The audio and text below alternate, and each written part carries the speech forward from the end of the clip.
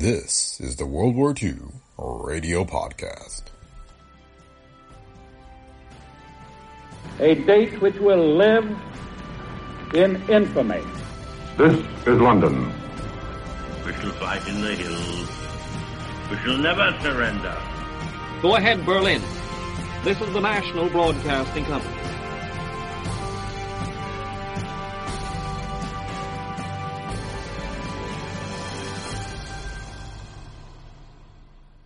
Welcome to the World War II Radio Podcast. Today we have the case of the industrial spy ring, the December 14th, 1942 episode of Counterspy. Counterspy was a long-running radio series that aired over the NBC Blue Network, ABC, and Mutual from 1942 to 1957. In its early years, the stories focused on tales of espionage during World War II. After the end of the war, the series transitioned to stories of the Cold War. The series inspired 2 films and an unsuccessful television pilot. A Spanish-language version was also produced for South America during the war. The World War II Radio Podcast is a Brick Pickle Media production. If you like the show, please leave feedback on Apple Podcasts, Spotify, or wherever you listen. And for more, be sure to visit our website at brickpicklemedia.com/podcasts. Thanks for listening, and we hope you enjoyed today's episode of the World War II Radio Podcast. Another day is here, and you're ready for it. What to wear? Check. Breakfast, lunch, and dinner? Check. Planning for what's next and how to save for it? That's where Bank of America can help. For your financial to-dos, Bank of America has experts ready to help get you closer to your goals. Get started at one of our local financial centers or 24/7 in our mobile banking app. Find a location near you at bankofamerica.com/talktous. What would you like the power to do? Mobile banking requires downloading the app and is only available for select devices. Message and data rates may apply. Bank of America N.A., member FDIC.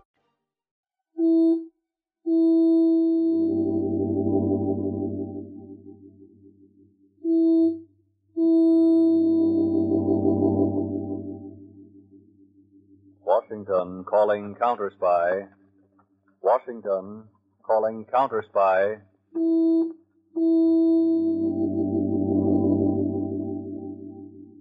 Washington calling Counterspy.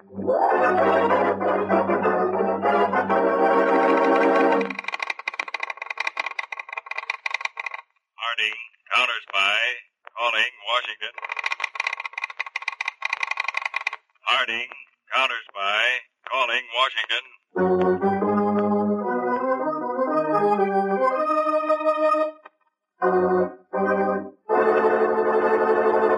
Phillips H. Lord's Counterspy.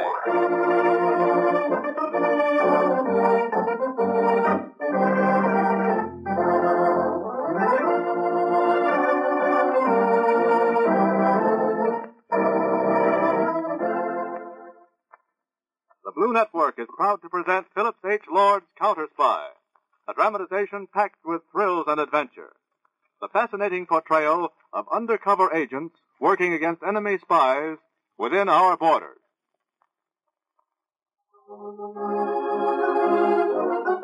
All over this great country tonight is an invisible army of men and women highly trained to protect us from professional enemy spies within our borders.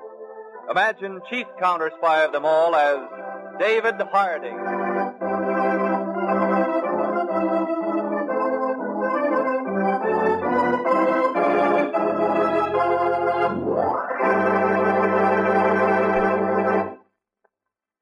In Pittsburgh, Henry Hughes, cultured, well-educated, and sophisticated, entered his hotel suite on the 7th floor. Seated before a dressing table in the bedroom was his most attractive wife. Hello, Laura. Fixing up a little? You're late, Henry. Oh, some matters down at the office. Guess I'll send for a drink. Want one? Already had one. Oh, having a drink alone, eh? Perhaps you weren't alone.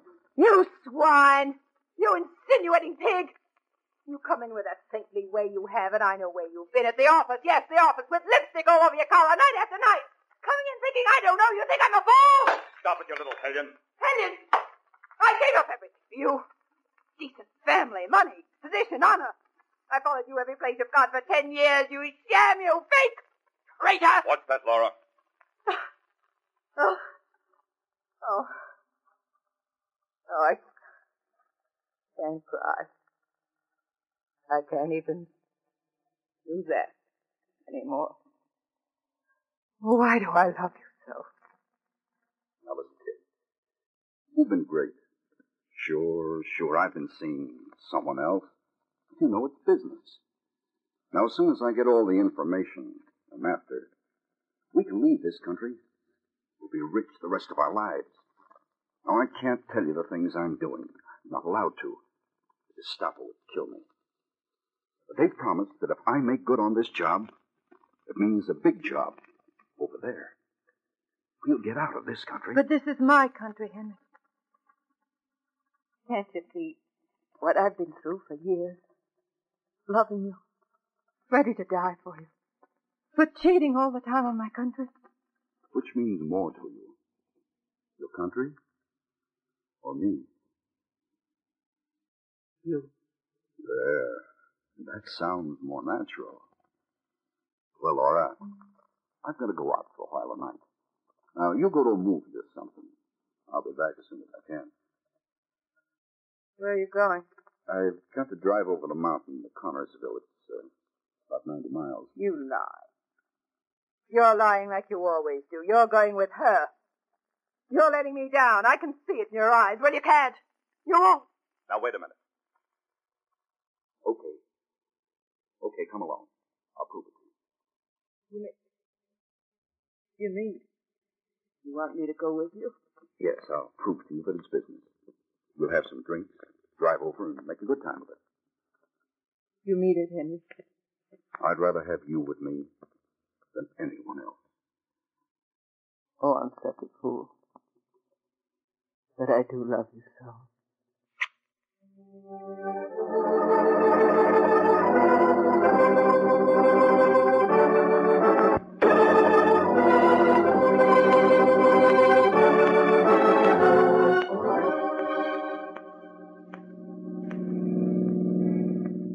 Here's the bottle, Laura. Have yourself another drink. Oh, it's so beautiful tonight. Look, Henry, you can see for miles. Sure. We're about 4,000 feet up. Look how those cliffs drop right down from the side of the road. What's the matter? Oh, I thought I'd turn and drive right up to the edge. We can sit for a few minutes and look out at the view. Henry, the front wheels are right on the edge, both of them. Of course. See how I can handle a car? I didn't have a drink like you did. It's exciting. Have another drink. All right, but I'm dizzy now. Yeah. Lean on my shoulder. Henry, I'm sorry. Oh, quick. What's the matter? Oh, it's just all right now, but something stuck in my arm like a needle. Oh, perhaps there was a pin or something in the cushion. Oh, it felt like a... Henry. Yes? What stuck into me? What was it? Why, how should I know? You do know. It was you. You've done it. There was a hypodermic needle. You poisoned me. You have. We're getting too dangerous to have around you and your jealous streak. Help! Get your head off. Nobody will ever hear you up here. You're going over the cliff. They'll get you for this. They'll get you for murder. Oh, no. The injection was just enough to make you unconscious. When they find your body, it will have bled naturally. An accident, your stomach full of liquor. Henry, I'm scared. I'm scared.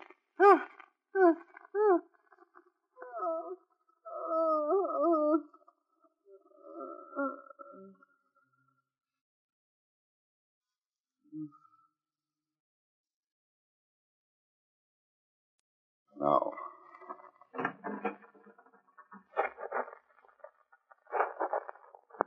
Emergency brake.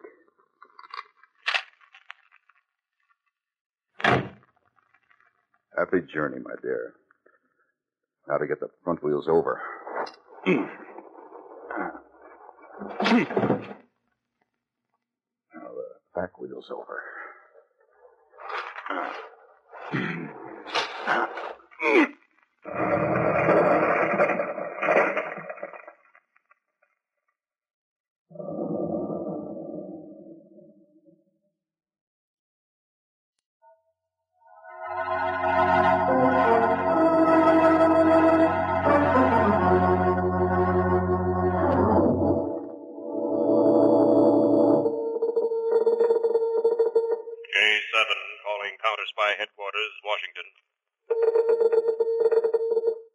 Harding speaking. J7, Pittsburgh. I think you should fly here immediately, Mr. Harding. What's your report? Very attractive wife of a Henry Hughes. Drove car while intoxicated off mountain cliff. Henry Hughes holds a rather important position in the Pittsburgh Bronze Casting Company, which is now doing war work exclusively. Hmm? What's the catch? She's supposed to have driven off the cliff while intoxicated, but the ignition wasn't turned on. The key was in the lock, turned off. Quite remarkable. In defense work, huh? Have a complete report ready. I'm flying immediately.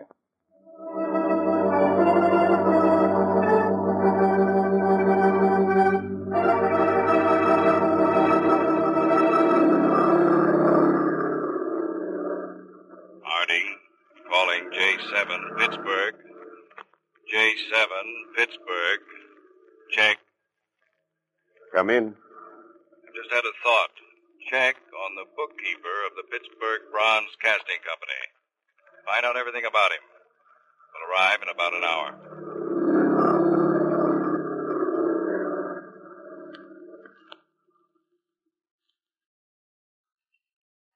Now, these reports, Mr. Harding, they're all on Henry Hughes. Oh, you did well to get them this quickly. Notice this, sir. Very well help it. It's a matter of 2 years there. There seems to be no record of Henry Hughes at all during that period. You checked passport files? Yes, Mr. Harding. If Hughes left the country and re-entered, he did so without leaving any record of it. Yeah. Well, there isn't a thing here that points suspicion in any way to Henry Hughes. What about the bookkeeper of the Bronze Casting Company? Elmer Bruce, 65, small of stature, light hair, blue eyes. Lives with wife, both regular church attenders. She's a Sunday school teacher. They have a daughter and 2 sons, 1 grandchild. Mm-hmm. Bruce is very well thought of by his neighbors. He's a great lover of books. Goes to the library at least 4 nights a week. The library, huh? Quite a scholarly chap. I think I'll drop over to the library and see if Bruce happens to be there.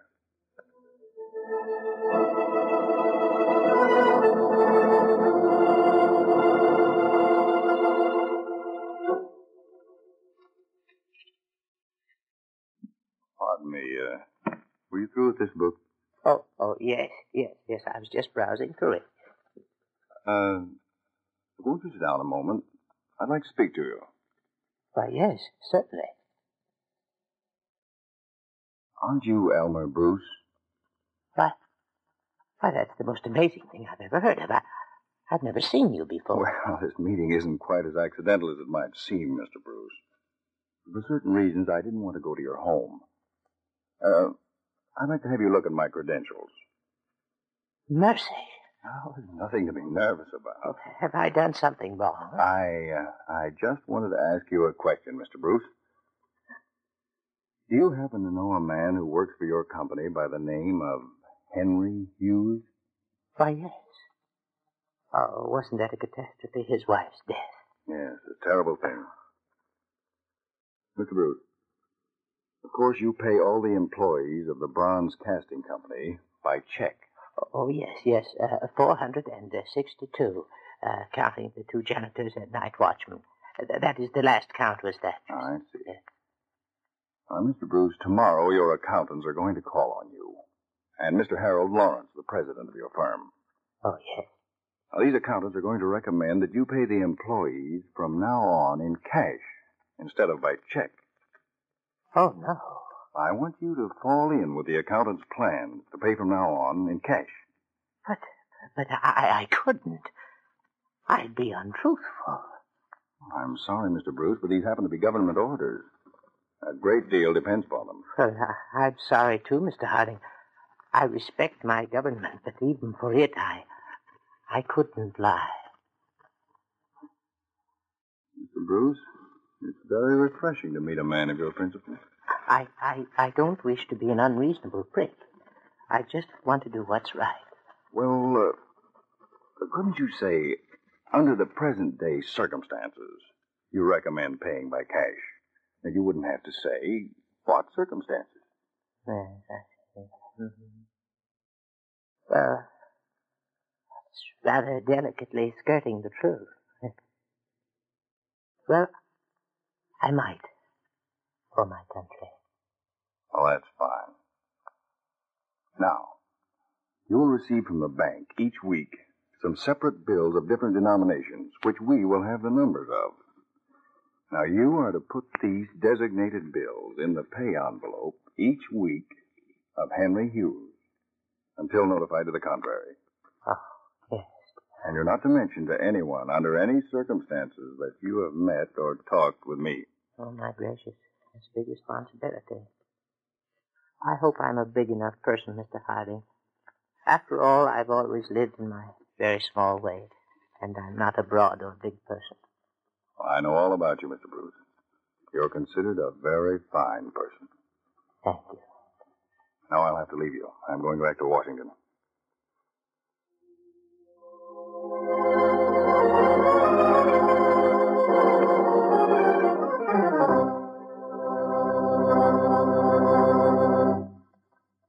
J7 has just arrived from Pittsburgh by plane, Mr. Harding. Send him right in. Got any news? Quite a bit, Mr. Harding. Very interesting. Now, let's see. This report covers 2 weeks. Yes, sir. Henry Hughes has received 2 pay envelopes, each containing $125. All of that money was marked, and the banks were instructed to watch for it and to make careful notes where the different bills were turned in from. Hughes spent about $80 each week. Let's see. He got paid Saturday. By Monday noon, the bank had received $20 from the Berkshire Clothing Company, $15 from the Red Moth, that's a nightclub, $30 from the hotel where Henry Hughes has his apartment. $5 of the money was received by the bank from a little cigar stand round the corner. Hughes evidently changed a bill there. Well, let's take Tuesday. A $10 bill from the gasoline station and garage where Hughes keeps his car. Let me see that second week's report. I think I know what you've noticed, Mr. Harding. Let's see. Monday, Wednesday, Friday. Yes, first week. Monday, Wednesday, Friday. Yes, sir. 3 times each week, one of those marked bills was returned to the bank from the Revelero moving picture house. How often does this Revelero moving picture house change its feature pictures? Twice a week, sir. And yet Henry Hughes, shortly after his wife's death, over which he grieved greatly, goes to a certain movie house 3 times each week, although they change the feature picture only twice a week. Yes, Mr. Harding. See that J4 goes to Pittsburgh immediately, gets a job as usherette in the Revelero moving picture house, and have her contact me for further instructions. Yes, sir. Well, this case is beginning to look pretty big, George. I have a feeling that we're going into action.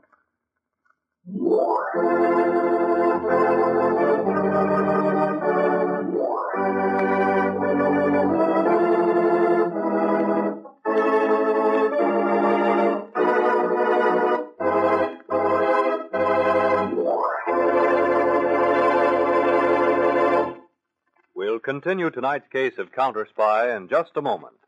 But first, here is a message of vital importance to women and girls who want to take an active part in the war effort. Your country needs you and needs you now as a student nurse. The need is so great that 19,000 student nurses will have to enter mid-year classes in January and February. Will you be one of them? You won't attack the enemy, but you'll fight. You'll fight pain. You'll fight casualties. Even as a student, you'll release some experienced nurse to help our fighting men on the fields of battle. Here is a direct call from your country. To answer it, women and girls between 18 and 35 who are citizens and high school graduates in good health should write to Student Nurse, Box 88, New York City. That's Box 88, New York City. And they will give you full information.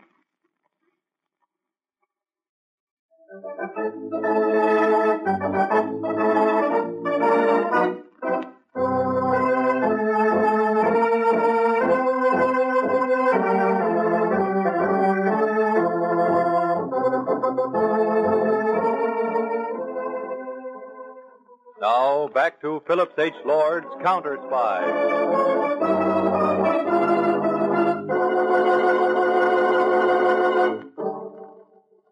J4 reporting to Harding from Pittsburgh. J4 reporting from Pittsburgh. Harding speaking. Proceed. The man in question entered theater at 4:10, went down center aisle to row D, asked girl to remove coat from a seat, and sat down next to her. After a while spoke to her, and from then on they carried on conversation. This happened Monday and Wednesday. The same girl each time. Who was the girl? Phyllis Lawrence, daughter of the president of the Bronze Casting Company. What? Yes, sir. Oh. I'll contact you later. Yes, Mr. Harding. I'm leaving for Pittsburgh immediately. Tell J7 I'm going to call on Mr. Lawrence, president of the Bronze Casting Company.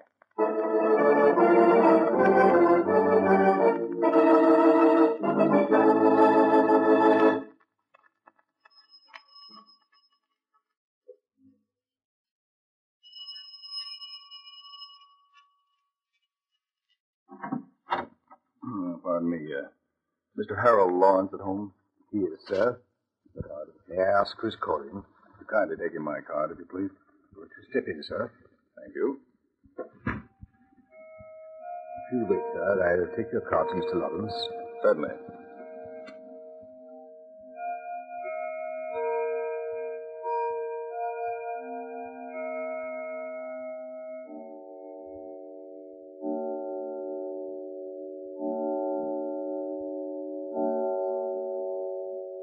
Lawrence will see you immediately, Mr. Harding. He's in the living room. May I have your hat and coat, sir? I think I'll take it with me. May I take your package for you, sir? No, I'd like to keep that with me, too. Right this way, sir. Come in, Mr. Harding. Delighted to meet you, sir. I'm very glad to meet you, Mr. Lawrence. Sit down. Sit down. William should have taken your things. Well, I'm just stopping for a moment. Mr. Lawrence, you have a daughter. Why, yes, Phyllis. Well, it's a little difficult for me to broach the subject, Mr. Lawrence, but... What is it, Mr. Harding? Speak up, man. Look, are you aware, Mr. Lawrence, that your daughter is quite interested in a certain gentleman? Why, no. Phyllis has many gentlemen friends. I don't think she's partial to anyone especially. Well, I'm afraid, Mr. Lawrence, that I must tell you that she is. Just a moment, Mr. Harding. I respect you and your position, but whether my daughter is partial to any young man or not is none of your business. Well, I don't blame you for saying that, Mr. Lawrence. And believe me, I'd never be here if it were not for a very serious purpose. What is it? Well, the young man that your daughter happens to be interested in is in the employ of our enemies, Germany. Now, let me get this straight. My daughter, you mean Phyllis? Yes. She's interested in a man who's a German spy? I'm afraid so. No, you're wrong. Who is it? A man employed by you. Henry Hughes. Oh, no, Harding. Hughes? Hughes' wife, Phyllis, doesn't even know him. Besides, his wife was just killed. Why, Hughes is a fine man. I'm sorry, Mr. Lawrence, but Henry Hughes is a member of the German Gestapo. He's lying. He's lying. It isn't so. Don't you believe him, Father? Phyllis, have you been listening? Yes, and Henry isn't a spy. He's a patriotic American, just as patriotic as you are. Why, Henry? Henry who, Phyllis? Henry Hughes, if you've got to know. I've loved him for months, but I wouldn't see him. Then when his wife was killed, I didn't see why I shouldn't see him. He's honest, he's decent, and I'm not ashamed. I love him. Phyllis, do you know what you're saying? I can't believe... Mr. Lawrence, I'll leave. I think this is between you and your daughter. Father, this man has tried to poison your mind. Henry's fine, and you know it, and he's my sweetheart. I'll call you shortly on the phone, Mr. Lawrence. Goodbye. Phyllis, I want the truth. How long have you been seeing this man, Hughes? How do you know he isn't what Mr. Harding said he is? How do you know? I do know, and he loves me. Ask him. He didn't love his wife anyway. He told me. Ask him. I'll ask him nothing. You've been meeting him behind my back. You've been lying to me about where you were going. You haven't told me a thing about it. Well, why should I? Is it a sin to love a man? It's a sin to love an enemy. That man Harding must know what he's talking I about. tell you, it's lies, a pack of lies. I'll prove it, they're lies.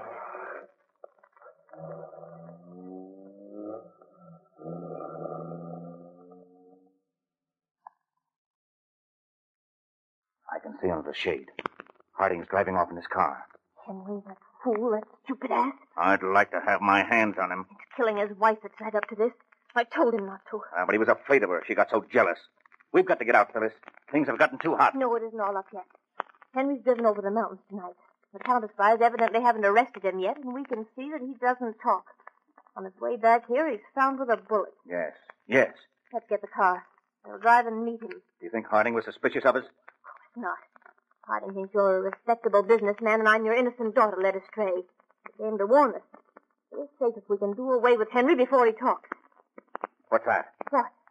That package by the chair. Right there. Oh, that's where Harding was sitting. Must have been in such a hurry he forgot it. Wait a minute. It's a short wave test. Oh, we're tricked. Harding left that there to trick us. He's heard everything we've said. Quick. The car in the garage. Don't stop for a thing. Come on. All right. You drive.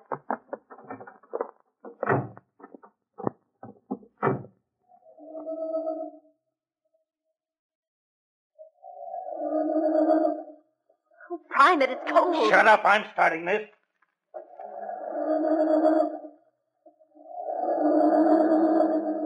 I'm afraid it won't go. Oh. Yes, the distributor cap is missing, and I wouldn't move either one of you. Two of my agents are in the back and have you covered. Very clever.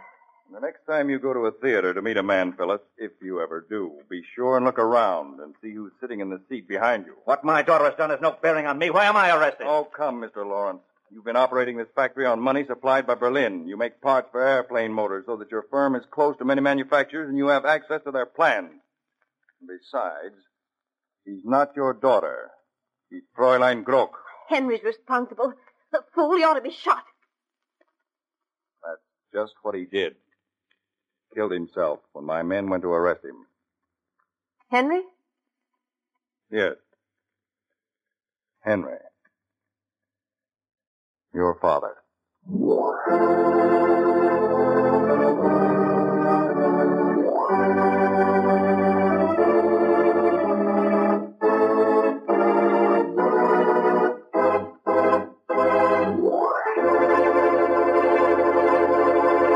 We'll be back in just a moment to tell you about next week's exciting Counterspy case.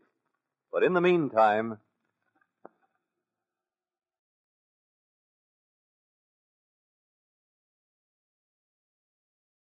We wish to call your attention to the government's urgent appeal for the conservation of gas for cooking and heating. Gas must be conserved for the following reasons. It is used for fuel by many industrial plants, which are now expanded to double or triple their normal peacetime size. And it is used widely in the manufacture of armor plate, gun barrels, and similar equipment, which must be hardened or molded at extremely high temperatures. Because its flame is freer from impurities than the flame from coal or oil, gas is used almost exclusively in these processes. And gas is, in itself, a raw material for certain products. Synthetic rubber, for example, and ammonium nitrate, which is used in the manufacture of explosives. That is the why, and now here's the how, of gas conservation. Don't use the kitchen range to heat the house. If you heat with gas, keep your house below 65 degrees. Cook with a low blue flame. Use hot water sparingly. Those are directions direct from Uncle Sam. Now, they may not sound as intriguing as an assignment to track down and capture enemy spies, but the conservation of gas, practiced by millions of soldier citizens on the home front, will be echoed in cheers of victory from our fighting men, because the conservation of gas will help give them equipment and weapons they need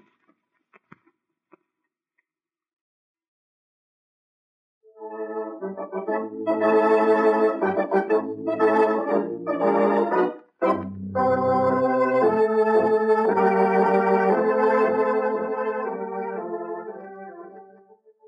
week, David Harding and Counterspy will be back with you again at this same time for The Case of the Trailed Count, the society woman who talked too much, the highball glass served by waiter 37, the man at the zoo, the long underwear at the railroad station, and the ultra-polite third degree.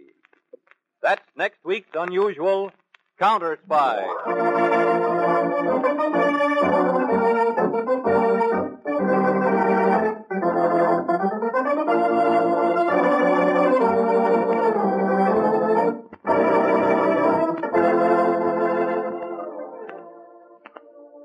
11 days till Christmas. Give the present with a future. The greatest gift of all, a share in America. Give war bonds and stamps.